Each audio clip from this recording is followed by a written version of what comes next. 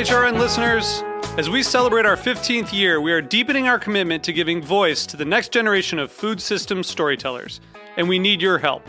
Our internship and fellowship programs help activate new possibilities for underrepresented and underestimated young people through experiential journalism, audio engineering, and production training. Through these unique programs, HRN helps food equity stewards build essential workforce readiness skills that expand their potential and foster economic mobility. Please consider supporting these critical programs. And with a minimum donation, you can be entered to win a dinner for two at an amazing restaurant in one of 8 cities and tickets to a concert at a great venue in one of those cities. We have incredible partners across the country who have donated, as they also share our passion for helping to educate the next generation of food systems storytellers. Check out heritageradionetwork.org/15 to donate and enter to win today. That's heritageradionetwork.org/15 to donate and enter to win today. And make sure you donate before March 31st. Thank you.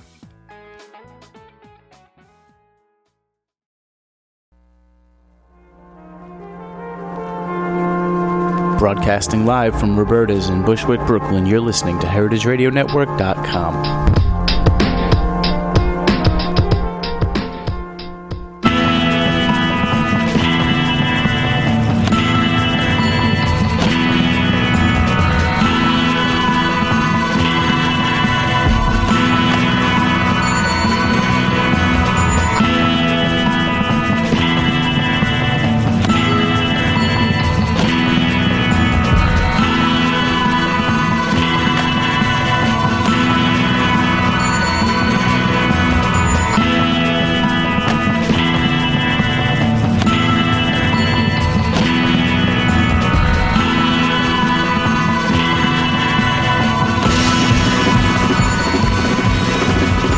Hey, and welcome to the Food Scene on heritageradionetwork.com. I'm your host, Michael Harlan Turkel, here today with Joe Beef, though who is a man is not the two men in the studio, joined by Fred Morin. Is that decent? Is that okay? Yeah, that's all right. Yeah, it's all right. And Dave McMillan. Not as bad as I smashed your name. Yeah, what did you say? Harlan Markle Turkwell. I love that. That's going to be my new pen name. Herkel. Yeah, just MHT. Do the acronym. It's the easiest. Joe Beef is a phenomenon right now. Small little place in Little Burgundy in Montreal, which I just found out was quite a little area prior to you guys moving in, but is the destination of the Northeast at the moment, and seemingly will be for a long time. We're working hard on totally crushing that, so people forget about us quick and we just get back to doing what we've been doing for a long time. We did a year of book and hype a little bit, but Fred and I are working super hard on destroying the myth. Yeah. Yeah, and you know it's a real phenomenon? Jay-Z. Not Joe Beef. So yeah, you guys are done in studio. We'll send you out. We'll bring Jay-Z and Beyonce in. All good. Jay-Z! Yeah. You guys have a little accent on you. Canadian? Absolutely. Absolutely. Where do you guys grow up?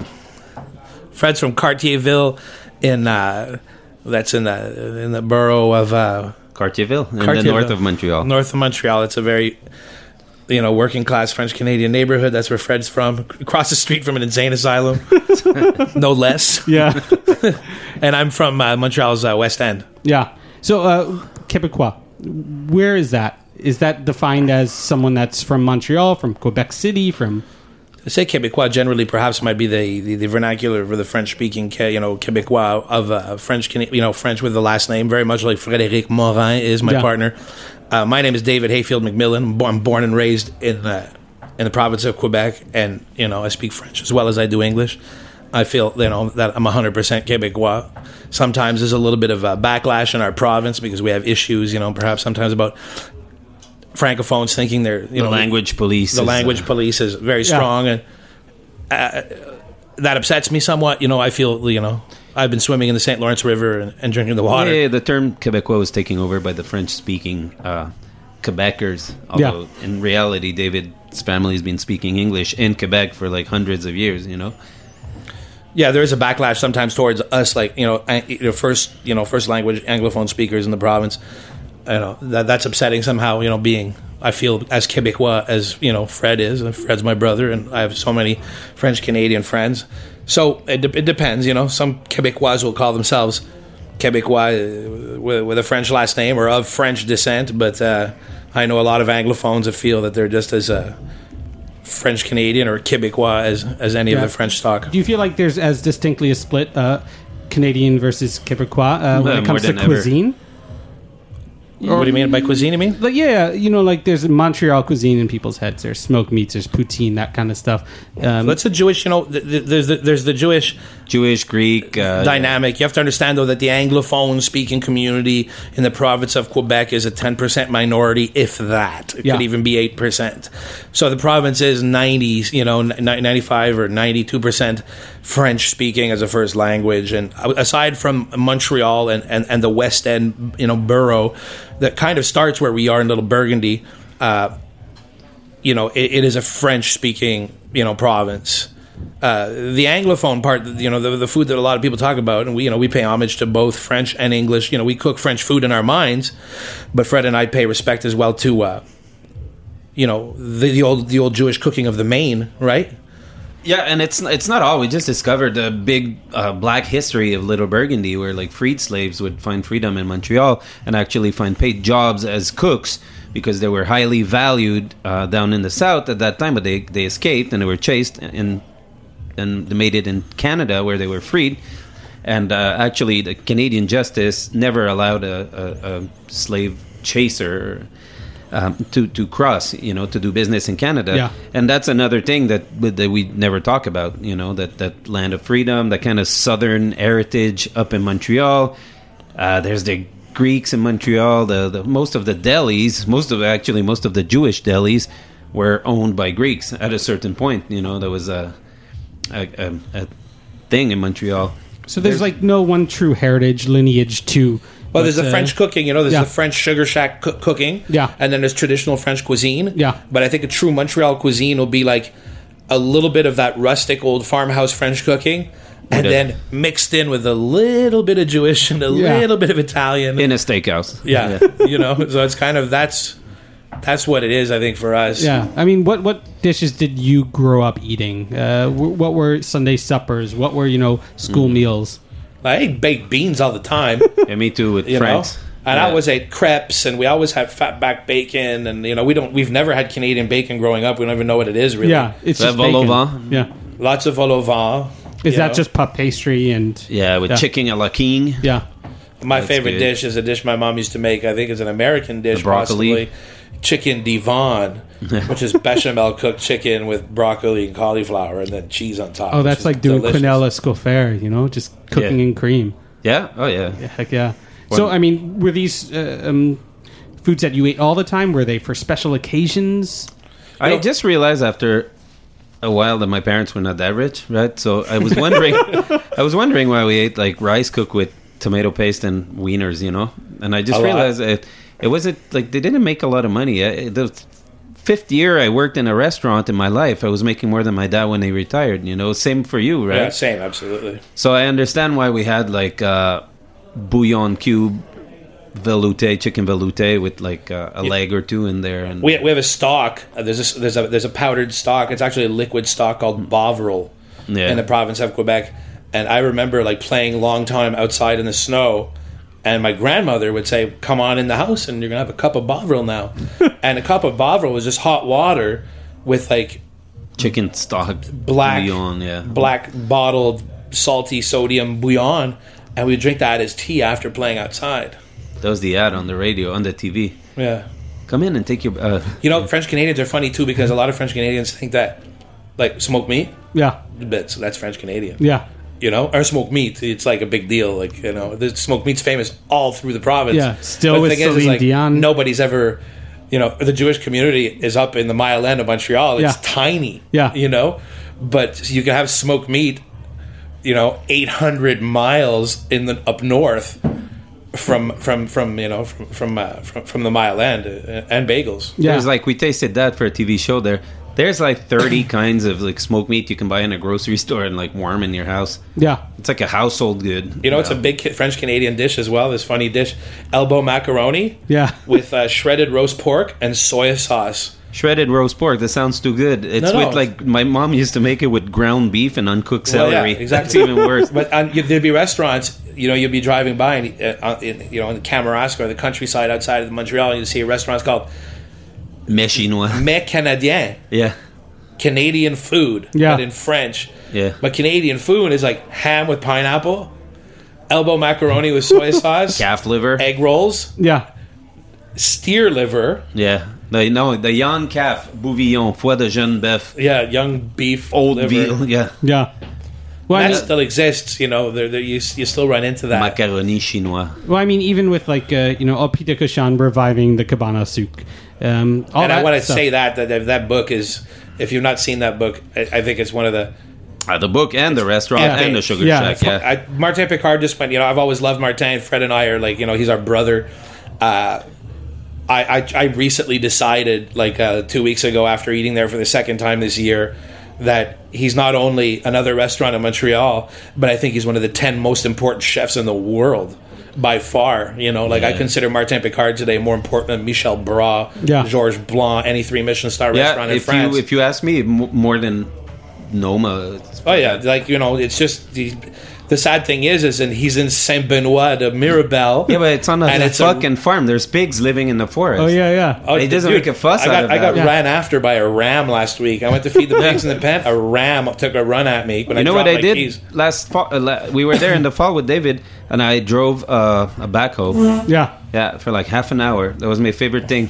Martin went down with his tractor, and on the forklift, he brought 2 couches for us to sit in the we woods. roasted a pig in the Oh, forest. in the middle of the woods. with Baloo, with Baloo. That's With a little Danielle. surreal. I mean, because the Cabana Souk, and I only want to touch on him because I want this to be about you guys Yeah, okay. too. You know, Cabana Souk, it has such a clear vision, not only of Matans, but of what it is and, you know, the food that it serves. And what Joe Beef also does has such a clear vision of... Oh, maybe for you, but I'm still... it's a little blurry-eyed, but it's such a clear vision of the two of you coming together, your paths, you know, joining and showing not just, you know, French-Canadian cuisine, not just Montreal food, but showing... It's a restaurant that was opened by 2 burnt-out chefs on antidepressants. Yeah. That didn't want to hear from anybody anymore. We still have a hard and- time yeah. with authority or anybody Yeah. telling us what to do, whether it be fat guys customers that or- like eating too. But you wanted to cook for people who what?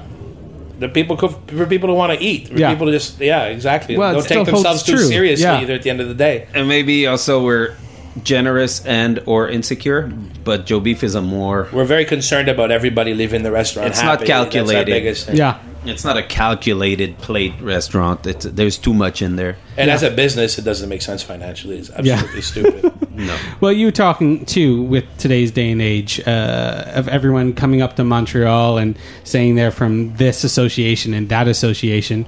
You've gotten away from cooking for the community a little bit. Well, you know, it's not our fault. Yeah. People call the restaurant, make reservations on the phone. You know, if We can't filter, yeah. I can't filter. You know, and I can't profile, and I can't Google search every name in the book to call them back and say they can't come because they're a chef coming on they're from a restaurant group from Chicago doing an R&D weekend. Yeah. Because they're about to open this restaurant that's a lot like ours in Chicago. You know, that's a little bit of a burn. You know, like. People are blatant today. They come to the restaurant with high-powered cameras, take pictures of the food, and tell you to your face that this is a really good dish, that they'll most likely be doing it in this new restaurant they're opening up in Chicago.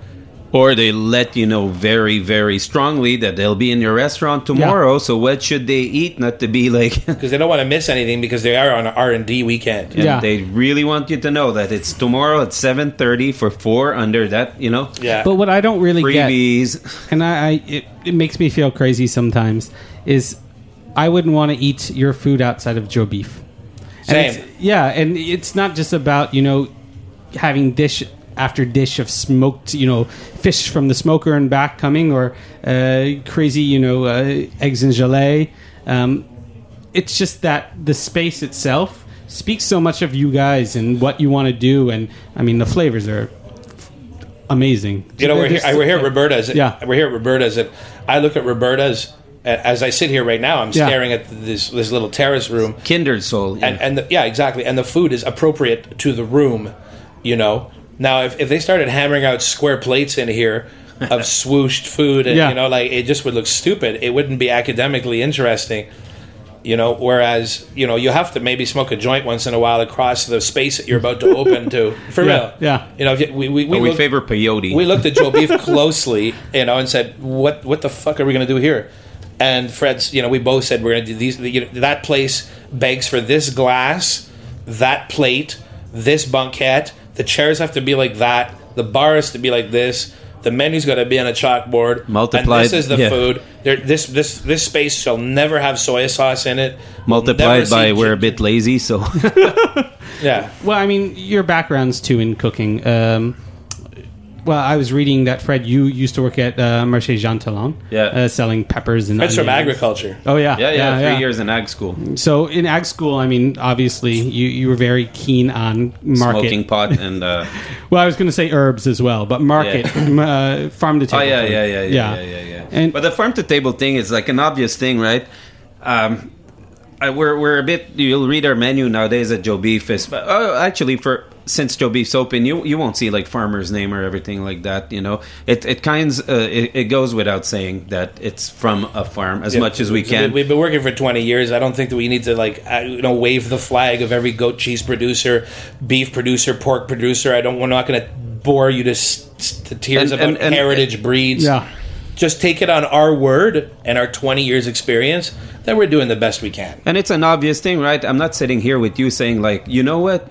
I'm not killing you right now. Yeah.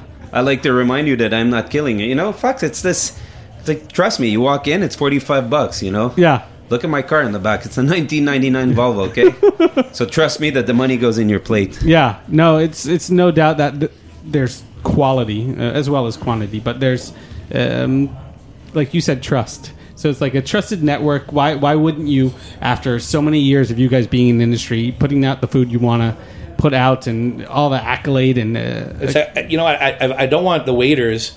I want the customers to come at the restaurant and talk to each other about how hard they're going to have sex later. I don't want them to come to the restaurant and the wait staff or the sommeliers monopolize the table. The sommeliers to talk about wine tasting like this and being from Mount Etna and blah blah blah, and this guy's crazy and he has a beard and he's a naturalist.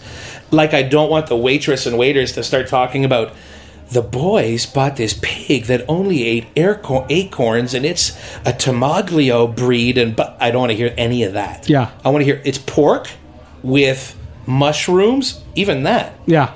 I don't even want, which mushroom is it? Fuck off. It's pork. Yeah. So it's almost like pork steak. Yeah. Those math statements where you have the given, you know, and all that information's already assumed. Yeah, turn left. You don't... Steak with tomatoes and spinach? Yeah. Or it's pork with fiddlehead greens and ramps? Yeah. Where are the ramps from? Fuck off. Not important. From the kitchen. Don't worry about it. Yeah. Yeah. We're going to take a quick break, come back talking to the boys of Joe Beef, and actually find out who Joe Beef really was. You've been listening to The Food Scene on heritageradionetwork.com. We'll be right back.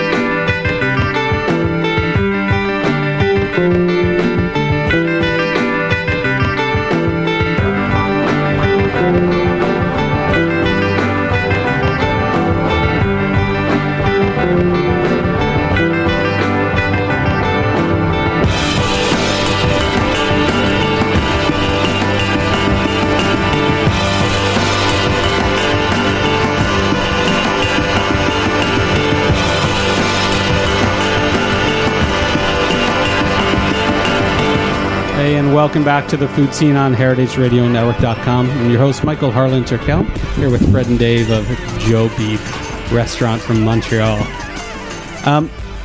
We were just talking about salt and pepper cooking. I'm just going to dive right into it. Guys like Alain Chappelle, Bocuse, Blanc. George Blanc from, Burgundy. Louis Outier. Yeah. Who were these guys, and what kind of influence did they have on you? What kind of techniques did you take away from them? You'll look at like a career like Alain Chappelle and look at more or less like the basis of all of his recipes, and you'll kind of like realize that like there's nowhere in any book does it say ginger, turmeric, curry. It's always season the meat, roast the meat properly. Now in a large copper skillet, add the onions, the carrot, the onion, the celery, add chicken A, B, or veal stock, or C, wine, or B, D, red wine, or E, vermouth, or like the cooking's always viticulturally almost based, and the food is always carrot, onion, celery bases. So at the end of the day, the food is made, it's almost that minestrone flavor capacitor, The wine is the food is also made to always just taste perfectly delicious with red and white wine. Yeah. Yeah, we chose it. It's our roots too. That's what we ate. We said earlier we ate French food. Whether it's bechamel and our chicken. mothers both always cooked carrot, onion, celery, right? My mom's from Belgium, so that's the base of everything we ate. A stew, a pâteau and everything. Plus, if you're gonna sit down with wine, it's fair. I find it still, it's okay. There's a Gewürztraminer with curry and this and that. I find it very unsatisfying to have wine with any other food than French food. Yeah. If I'm gonna have a nice steak frite with that fits wine. I'm gonna have like a lapin à la moutarde that fits wine. But when you start, I would even go as far as saying hamburger and pizza and everything. It's not for me. It's not. I don't feel it as much. Make me a nice coq au vin and a cocotte sealed with like dough. Yeah. And with like little poached rice with marrow a little bit. I'm just gonna have this almost epiphany. Pathetic. The lowest scoring Beaujolais you can get. Yeah. Like an 82-point Beaujolais with what he just described. It's like, that's a meal. And then you taste, what you taste in that dish? You taste lots of tarragon, lots of chervil, lots of shallots, lots of... It's not pointy flavors, it's pretty round, pretty delicious, pretty beautiful, pretty simple. But I find always satisfying. You'll never go wrong. So it's not even cooking for pairing at a point. It's like just cooking to complement. Something that will not only just bring out the flavors, but you're not like trying to create another flavor. Seriously, profile. It's cooking to make my mouth happy. Yeah, you never have to. A lot of chefs run astray. Where you always have to remember that as much food as you sell, you always sell alcohol. Yeah. If you sold $100 per person, you're definitely 50% of that is food and 50% of that is wine. You can't get a side of yourself as a chef and just really start going into flavors without really consulting, the other part of what's going on in the restaurant is people are there drinking as well. Yeah. It's important that everything is cohesive. And it's not a misnomer that you guys are in Little Burgundy with the French list that you have. One, it's easier to get French wines into Canada, yeah? Yeah, Quebec has a long history of drinking French wine. Us think the New World, still to this day, has never made really any inroads into the moral majority of wine drinkers. California came and went, Australia came and went fast. And even the Canadian wines have trouble making inroads in the province of Quebec unless, the wines are made by winemakers with a strong apprenticeship in France or a French palate. The people just can't deal with high alcohol and oak-laden wines. It doesn't work. Yeah. With the traditional values of the cooking. The same goes for the food too. It's the light touch, It's the restraint sometimes, Yeah. It's funny, we were just looking at that other cookbook outside, and do people assume that all you do is serve, foie double downs? Yeah, we made we made it for that purpose because I make a even our local food writers assume that oh my God, Joe Beef, those guys are too meat heavy. Yeah. The fact is like we sell like so many there's like any given night there's 4 or 5 vegetarian appetizers. Yeah. And that's what we really sell the most of, Well, I mean, and you have the smoker in back too. And we have the garden and the garden, yeah. It's the double down came about because we just had at a certain point that rabbit dish that I described, like a blogger with a giant camera would just go and have it and go like meh, you know. It wasn't. A double down is Fred's idea of building the perfect lure to catch the most fish. Yeah, and in this case, he came out with it, and it has been the ultimate hook. We've had articles. Yeah, CNN, this, that. CNN, New York Times, Philadelphia Inquirer, San Francisco. We've had so many national articles from one dish, but it kind of makes you wonder about the sad state of food, you know? Is it really like the great rate? Whatever happened to finesse? Why is everything becoming high-end junk food? Yeah. So Fred building the Double Down and selling it in the restaurant and having had so much media attention with it is a testament, perhaps, to the naivete of a lot of food the writers. Public. Nobody writes articles about our lèvres à la royale. Yeah. No one. No. Yeah. And that's French cooking. Or the purée de pomme de terre, or this or that, or the or cheval, la pain à la moutarde. Yeah. I mean, internationally, nationally here, horse is not served. There's been a small push for people to try to get that meat, in restaurants in the U.S. You serve cheval at the restaurant.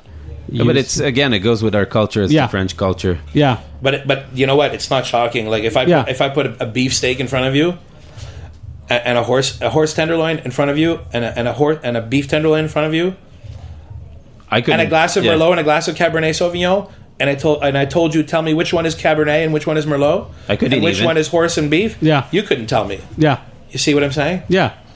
It's the great myth that horses beef with a different face. Yeah. It's not like when we call the butcher, you can say, well, beef tenderloin this week is $26.99, and I go, well, how much is horse? He goes, it's $23.99.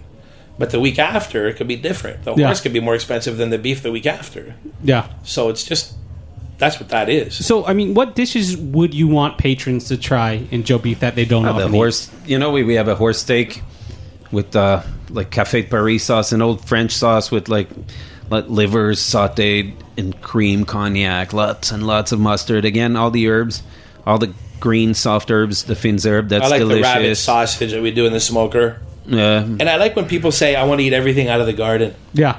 Yeah, the green salad in the summer. Plus 200 grams of protein. Yeah. That's brilliant. Yeah. What are you growing this year? What's it's not started yet. But what do you have? Lots of salad, tomatoes. Yeah, lots of beans. This year I'm going to put less beans, less Swiss chard, and less of the things that Swiss chard. I'm tired of Swiss chard. It's a myth. Nobody eats it. Yeah. you see places. It's truly. They boil it down into a stuffing, into like it's the urban gardener's dream plant. I think it should just be a herb, like a plant that lives outside. Yeah, tomatoes are good though. When we get them, they're good. The little sun gold there. Yeah, I like them. We have rhubarb. We have a few cherries. We have a few. There's tons of things. You know what I really like? All the herbs. Every night at 5:45, the cooks go out with scissors and bowls, and it's like a wet dream. They go out in the garden and they cut their herbs, and the food does feel fresher in the summer because of those herbs that never see in the fridge. Yeah. And I mean, a lot of the cooking is much more towards the raw during the summer too, just because of the freshness of the ingredient. Yeah, like the aioli, for example, we take all the most vegetables from the garden, barely trimmed anything with a nice aioli. Or banyacuda lobster, Yeah. It's like that's the best. Yeah, a boiled lobster, cold, cut in 4 pieces, and all the raw vegetables from the garden with that delicious banyacuda dressing. Like, what else do you want? So, I mean, are there things that you want to eat that you don't have on the menu that you hope to be able to put on the menu? Because it seems like you're cooking for yourselves, not first, but foremost. I think he cooks the food that more or less like that I want to eat, or Allison, our partner, his wife wants to eat. Yeah. Or it's saying, but then once in a while he'll go off the chain and do other things. It's rare nowadays. You know what I'm ashamed to say, but when I was down south, I had some tuna, line caught tuna over in Barbados, and I really enjoyed that. And I think we maybe ostracized tuna a little bit, and you won't see it because it passed the cool factor. Yeah. There's a lot of fishes like that pass the cool factor. Like swordfish. Yeah, maybe, but not well. Even I've had a bad experience many times with swordfish, but David eats tuna. We enjoy that sometimes, and we don't even serve it at the restaurant. There's so much pressure to work sustainable fish. Yeah. But I don't know. It's a bit of a funny situation because we get a sustainable fish dealer, but he's in British Columbia, Yeah. So he's a sustainable fish dealer with a huge carbon footprint. Yeah. Or this guy that calls me for local quince the other day, but his number's from the north of British Columbia, Like, I'm going to sell you local quince. Come on. Local doesn't mean across the country. Yeah, well, that goes geopolitical back to, local, not... Well, that goes back to, my not wanting to eat Joe Beef outside of Joe Beef. I talked to Martin about that, just like to say that Martin did a Sugar Shack Pierre de Cochon dinner at Canoe Restaurant in Toronto. Oh, he did it? Yeah. Which would be like us doing Joe Beef at the Bernardin. It will never work. Yeah. You know what I'm saying? And I think the day after, Martin was upset and he was humming and hawing about how bad his food looked in that restaurant, and it's of course, it is site appropriate. Yeah. I'll always, if we come in here wearing dresses and necklaces, we'll look surely different. Yeah.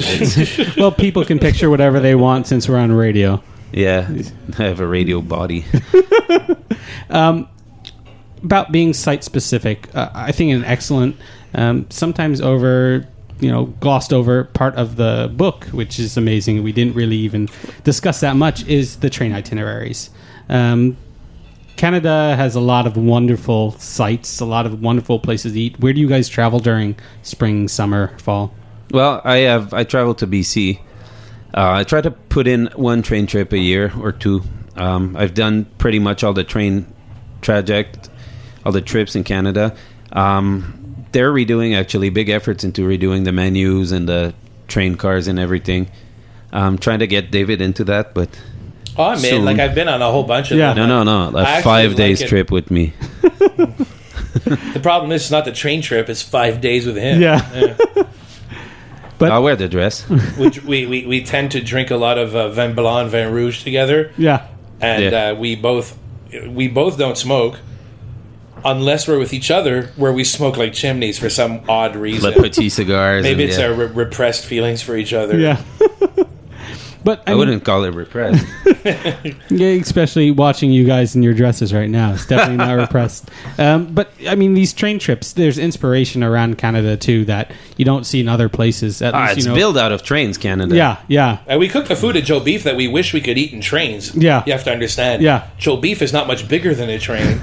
No, but for so real. is this place. Like, Yeah. it's a... Yeah. And Joe Beef, honestly, the aesthetic of the table, or even the booth... the Syria booths and the plateware is very, the food is very inspired about what we wish we could have. Both of us would love to have a stuffed, breadcrumb and mushroom and little bacon stuffed liver with some onion red wine sauce. And perfect Easter ham And on Easter if you travel in a train, that's the... A humble bottle of Bourgogne Rouge. Yeah. But even the graphic design too of if we don't have written menus, but even if we did have a printed menu, it would be a train menu from 1955, Yeah. You have to see those old menus. We have an archive of several old train menus, and you read a lot of those old train menus, and I guarantee you a lot of restaurants right now that we think are good don't even hold a candle to what used to happen in trains and boats. Yeah. Yeah, and especially it gives merit to America, which always been seen as and said that the food was never good in the States. And you see, like 1934 menus that have like sweet bread with béarnaise and petit pois à la française, and a piece of roquefort from France and real sauterne. Yeah. I challenge you to find that meal today, right now in New York. Yeah. Somebody brought me the menu from the Titanic the other day, and the 100th anniversary, I think, was last week, right? Or this week? Yeah. It's happened. And this guy said, we would have done it, but we have too many reservations in the book. But he said, would you like to recreate? And this isn't the main dining room. This is like the third dining room. This is the Leonardo DiCaprio dining room. Yeah. And he brought us a menu. It was just like 3 apps, 3 mains, and a couple of desserts. Yeah. And I was like, wow. Consommé clair. And like what a beautifully written menu. But I'll tell you something about boats, about ocean liners like that. The whole nose to tail, buying a whole animal, it only makes sense in like resort hotels, like in the mountains of Switzerland, or in boats. Because you had those 3 classes dining room. The first one would get the filet. The second class would get, like, you know, the rump steak and stuff like that. And the third class would get the pièce à braiser, you know? Very much like the original Joe Beef restaurant, our namesake, you know? Joe Beef's restaurant was... the ship's captain would come into Joe Beef Tavern and eat a tenderloin steak, right? And then the second mate might have a piece of rib or strip. And then the poorer people would eat, you know, slices from the leg, you know, roast beef from the leg. And the very poor, who Joe Beef would feed for free, would be more or less eating stews out of the shoulders and neck. Yeah. You know? That's kind of where that comes from. So when are you guys going to do a pop-up boat restaurant? Pop-up boat. Yeah. Pop-up boat, local organic. Yeah. Transvestite. It sucks cooking, like when you're not with all your toys and your... Yeah. You know, we have all our toys and saws and everything and we people want. and things and minions and... I mean, would you ever truthfully want to move that restaurant, put it on wheels, put it on train tracks, put it on a boat, and just do that for the rest of your life? No, you're just happy. You should make a pop-up that opens so quickly that nobody comes. We're just... Fred and I are both working on cottage funds and trying to just leave this city. Yeah. It's funny because I think people assume a lot of restaurateurs, chefs...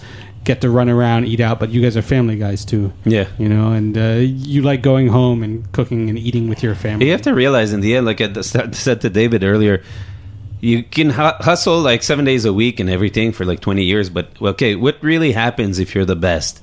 If all the media say you're the best, okay, what happens? You know? You get blowjobs? What is it that you get? You know? You get to wear a crown? Is it really that cool? Do people carry you around on the throne? Who cares? No. I know, but it's wrong. Yeah. You know, you look at guys like Gordon Ramsay at Morin, you know, like has 20 restaurants around the world, lawsuits left, right, and center. You're a joke. You make me not want to cook. Yeah. You know what I'm saying? Why do you need 10 restaurants? Why don't you want to practice what you started loving? Yeah. You actually love the act of going to the restaurant and seeing his mug and, you know, working with the kids. And I like sweeping around the garbage container at the back of the restaurant as much as I enjoy opening bottles of wine and speaking to customers and closing the restaurant. That's why we're doing this. You know? Very, very limited. If we were woodworkers, I don't think we'd just want to have 20 woodworking shops across Canada. No. That just doesn't make sense to me. I don't know what that ambition, where does that come from? Is that ego? Vanity. Yeah. Well, it's trying to be bigger than the place you're most comfortable in. No, it's always saying yes. The first trip to the bank you make, they're going to ask you, you're going to ask for 10 grand. Nobody's going to give it to you. 2 years later, after all the articles and everything, guys are going to come and see you. I'm going to sell you the building next door and we can make this and this and that. And you have to say no sometimes. I'm worried for a lot of our friends that, you know, that spend too much time on planes, that travel. I truly worry about their quality of life. And I feel sorry for our friends that wouldn't experience the wonderful things that I'm experiencing with my 2 daughters and that he's experiencing with his what did 2 you boys. have kids? I didn't have kids so they can wipe my ass in 25 years. Yeah. I had kids so I could spend time with them now. Yeah. It's not... We're both enjoying so much watching our kids grow up. You know, we've been locked into kitchens for 20 years, don't forget. Since we're 16, we've been working 70 hours a week. And now, you know, he's 35 or 36 or something. I'm 40. I swear to God, both of us never thought we'd have kids. Yeah. And the fact that we have them is like a really especially not in deal. this environment where we had them, where it was not and when we had them, where it was conducive to having kids. So I think I have to say it's really nice to see you guys here, but it's just that much nicer to see you guys when in Montreal. And that's you guys suck away from home. No, but that's the thing. That's the biggest draw for me about Joe Beef. Like you said before, not just the food, but seeing you guys there and seeing you guys live within that space. Context is everything, man. Like I'm sure if I ate at Noma, it would be delicious. But try to put that in a styrofoam box and eat it in an apartment 2 miles away from it. Yeah. Yeah, do you think it makes sense? Or think about any food except pizza and Chinese food in a styrofoam box. Bernardin, food toke, pied de cochon. You know, and deliver it. It doesn't make sense. Of course, it's context. You know? Well, I'm glad you guys are thinking outside of the box. And for people that have not been to Montreal, which doesn't seem like many now, it seems like everyone's come up to see you. Go again and again and again. Be part of the Joe Beef family. Fred and Dave, thank you so much for being here.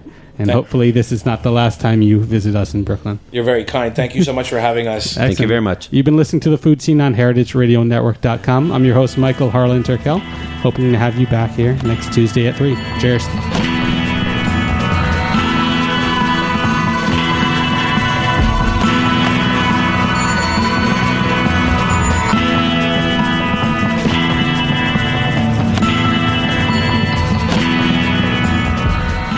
Thanks for listening to this program on the Heritage Radio Network.